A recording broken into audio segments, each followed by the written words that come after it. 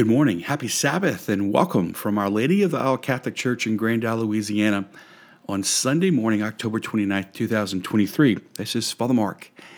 Ordinarily, many of you would be accustomed to receiving a homily that was recorded live at Mass.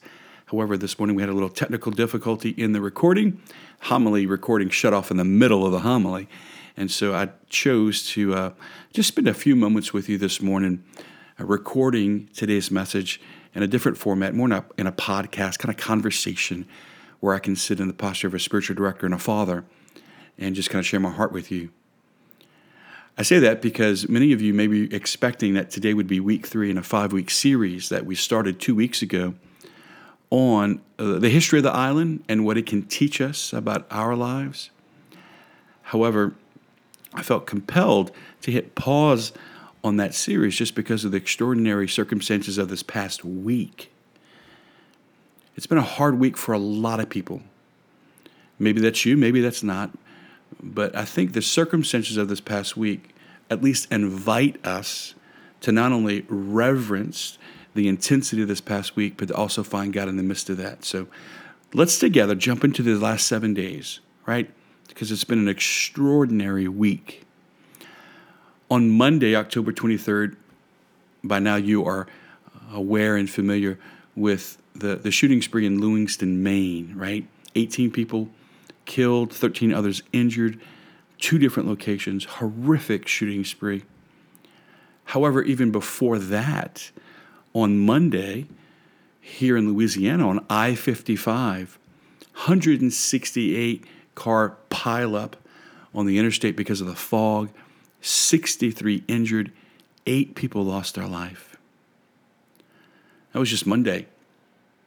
Then, of course, as the week unfolded in the Middle East, things between Israel and Hamas continue to escalate. Israel and the ground invasion, the death toll there now exceeds 5,000 people.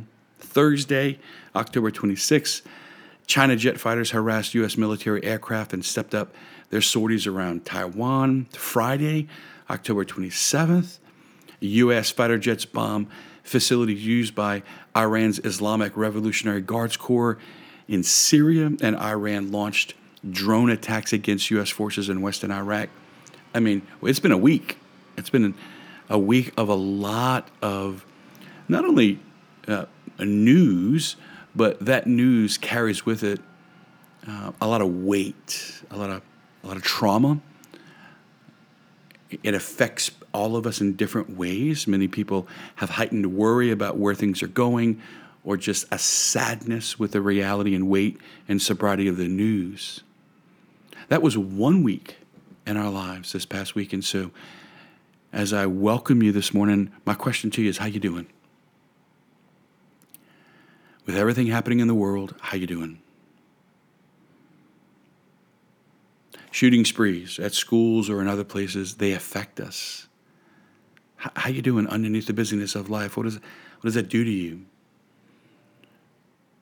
Gosh, that car pileup on I-55 this week. People were just going to work. Good people.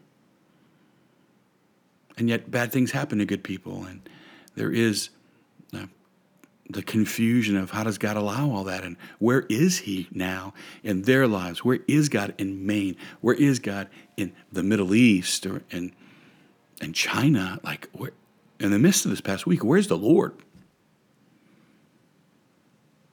And if at the end of this conversation, you might be closer to that answer, and if at the end of this conversation today, you had a little bit more direction of how to navigate weeks like this past week or any week you're having, would that be worth listening for? Stay with me this morning as we unpack the readings on this 30th Sunday of Ordinary Time, because God has already spoken.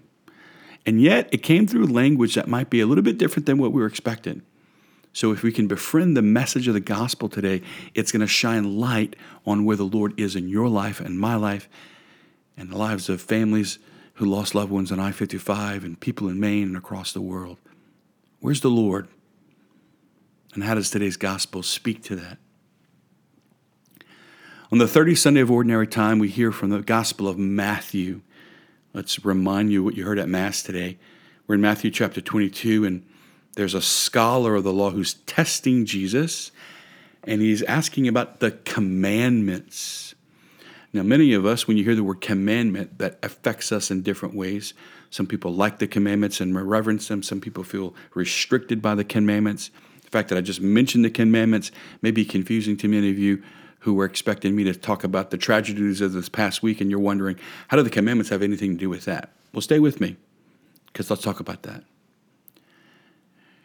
In response to the scholar of the law, Jesus says, and I quote from the Gospel of Matthew chapter 22, that we should love the Lord your God with all your heart and all your soul and all your mind, right? He's quoting Scripture. But there's a question about commandments, and he responds with the vocabulary of love. You shall love the Lord your God with all your heart and all your soul and all your mind. And that, my friends, is the hardest thing in the world. To love, and to love with all our heart and all our soul and all our mind, that is the most difficult thing in the entire world. Let me explain that. Andy Stanley once said that it's easier to know something than it is to love someone. Let me say that again. It's easier to know something than it is to love someone. It's a lot easier to memorize the gospel than be in a relationship with Jesus Christ. It's a lot easier to memorize things about Jesus' teaching than it is to apply that teaching to my life and to surrender my intellect to his teaching.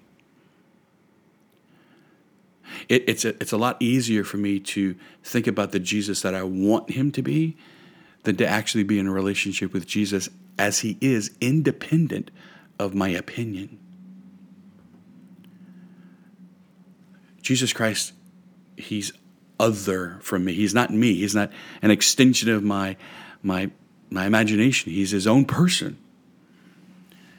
And Jesus' mind and his thoughts are meant to shape my mind and my thoughts. And I'm called to surrender my mind and my thoughts to Jesus' mind and thoughts. And that, my friends, is hard. It's easier to memorize the concepts than it is to apply them or to surrender to them.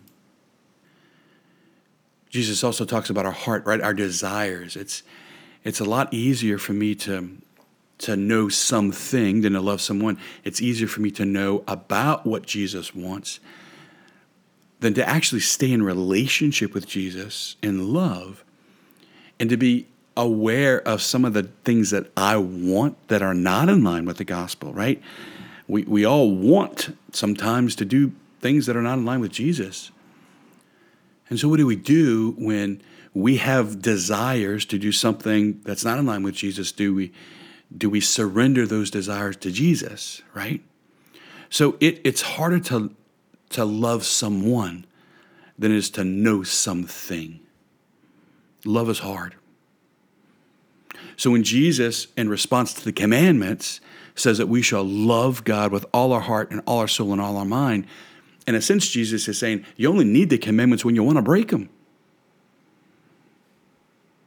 I woke up this morning, I had no desire to kill anyone. I don't need the commandment that says thou shalt not kill. Right? We only need the no when we have left the yes. When my whole life is a yes to Jesus, when my whole life is a yes to relationship, when my whole life is a yes to authentic love, not maybe the way that we think love is, but authentic love. When my whole life is a yes to loving God, then I never want to say no to him. And therefore, I don't need the commandments that says, I shall not do this, right? The commandments are about what we shouldn't do as much as they're about what we should do. And I don't need the, hey, don't do this when I want what he wants. That's the rub of the gospel. The commandments aren't about what we can't do. The commandments are about Jesus. And how do we stay in love with him? Pope Benedict XVI, in God is Love, in his first encyclical, Deus Caritas Est, said, and I quote, being Christian is not the result of an ethical choice or a lofty idea, but the encounter with an event, a person, which gives life a new horizon and a decisive direction. end quote. Being Christian is about Jesus. It's not about me. Being Christian is not about, a set of Christian beliefs. It is about all those things, but all those things are about Jesus. Being Christian is about having an active and vibrant and authentic relationship with Jesus on his terms, not mine. And when we have a relationship with Jesus on his terms, then of course that brings the commandments with us. That brings the sacraments with him. That brings the teachings of the Catholic Church with him, right? When we have a relationship with Jesus on his terms, not ours, all that is part of the package, right? But in the end, it's about Jesus and a relationship with Jesus Christ. And this relationship with Jesus is one that's now. We have a relationship with God who's active and alive now. You've heard me say that just because he died doesn't mean he's dead. Let me say that again. Just because he died doesn't mean he's dead. Jesus is active and alive now in today's world, and he's inviting us into a relationship with him. And when we're in a relationship with him, which is all about love, that's what today's gospel is all about, right? Then you can't be in an authentic relationship with anybody in our lives unless we're bringing our hearts to him. So we bring the suffering of the world and how many of us respond to that, how that affects us. We bring all that to Jesus in a relationship. But when our relationship with God is intellectual only, when it's about concepts, and we have the week that we had this past week, then what happens is we blame God for what happened in the world because it doesn't fit into the concepts of what we think ought to happen. But when in a relationship with Jesus, who suffered on the cross, who entered suffering, then we can find God with us in the midst of the suffering in our life. God doesn't will that bad things happen to good people. He's not the source of evil. God allows things to unfold in the world because he has to respect free will, because that's the only way that love is what it is. And the consequence of allowing free will is the risk that sometimes bad things are going to happen to good people on the interstate, in Maine, in Israel, in China, in Iran.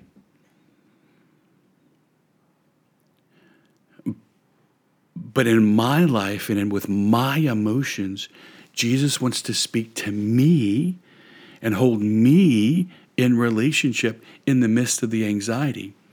So the question that really confronts us with the weeks that we've had, this kind of like this past week, is who are you talking to? Right at the end of the day, after you've watched the news and it stirs up all kinds of things, who are you talking to?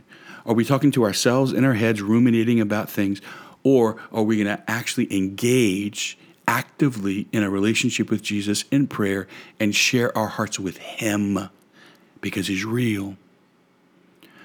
When the questions about tragedy or when the emotions of ordinary life, independent of this past week, who are you talking to? Are we going to try to figure it out on our own? Are we caught up in our own trying to make sense of it all? Or are we going to him in an active and living and loving relationship? So in the midst of what happened this week, in the midst of life, what's one thing that you can do this week? I'm going to give you 3 different options of things that I think may help you with weeks that we had this past week or anything that you might have going on in your life. So I'm going to give you 3 options as a father, as a spiritual director. Just pick one of them, right? Number 1, you might start praying a psalm a day in the morning and let that word or phrase that is in that psalm just speak to you. So you're going to pick one psalm. Maybe you start at Psalm 1, you end at 150, you start all over. Just pick one psalm a day. In the Old Testament, the psalms are the poetry of the Bible. They speak of every human situation and every human emotion. Everything that you have in your life is there in some way. Pick one psalm a day, read it 3 times, let a word or phrase kind of speak to your heart, and maybe just kind of chew on that all day. And if you do that in the morning, then you're kind of with the Lord all day long. Second thing that you might be on guard for is the emotionalism of the news. I would hate to say this, but I don't know any news media outlet that is actually relating objectively and non-subjectively infused news. So just read the news, watch the news less, explore other ways to catch the headlines. But I don't know anybody who watches the news and at the end of the news, you feel better about the world, right? There is something about the delivery of the facts that sometimes can catch us emotionally. And so I would encourage you to just let that go and maybe pick up other ways to keep up with the headlines. Or at the day's end, maybe just something to help you land at night. Maybe that would be helpful for you. I'm a big fan of, if you go into YouTube and you search Compline, Night Prayer of the Liturgy of the Hours, Sing the Hours. That's in the notes. You can just go follow along in the notes. But Paul Rose has some beautiful recordings of just night prayer. It's a simple way to end the day. It's the same thing every Sunday, and then it changes every Monday and every Tuesday. So there's 7 different ways that you can experience prayer at the end of the day. Every priest and religious and any consecrated person across the world who made a promise on that consecration day around the Liturgy of the Hours is able to go to bed with the Lord. And the Liturgy of the Hours, night prayer, is a great way to end the day. And I think for a lot of us, if you were able just to listen to something beautiful, that might help you at the end of the day. So it's been a hard week for a lot of us. Some of us are just living tough lives. Here's some hope for you. Jesus is real. He wants to be in relationship with you. And here's a couple things you can do practically that might help you stay engaged in that relationship with Jesus in the midst of a tough week. Again, the notes that are connected to this podcast kind of walk you through everything we talked about. And it's just my prayer that we might find God with us in the midst of it all. Hey, hang in there. Remember that just because he died doesn't mean he's dead. God's active and alive now. He's with you in the midst of your life. Just be encouraged with that. Some of you just need to be reminded of that. Take one small step in your relationship with him. Maybe it's the Psalms or night prayer at the end of the day. But wherever you are in life, be not afraid. Know that the Lord is with you, and he is reaching out to you for a relationship. God bless you.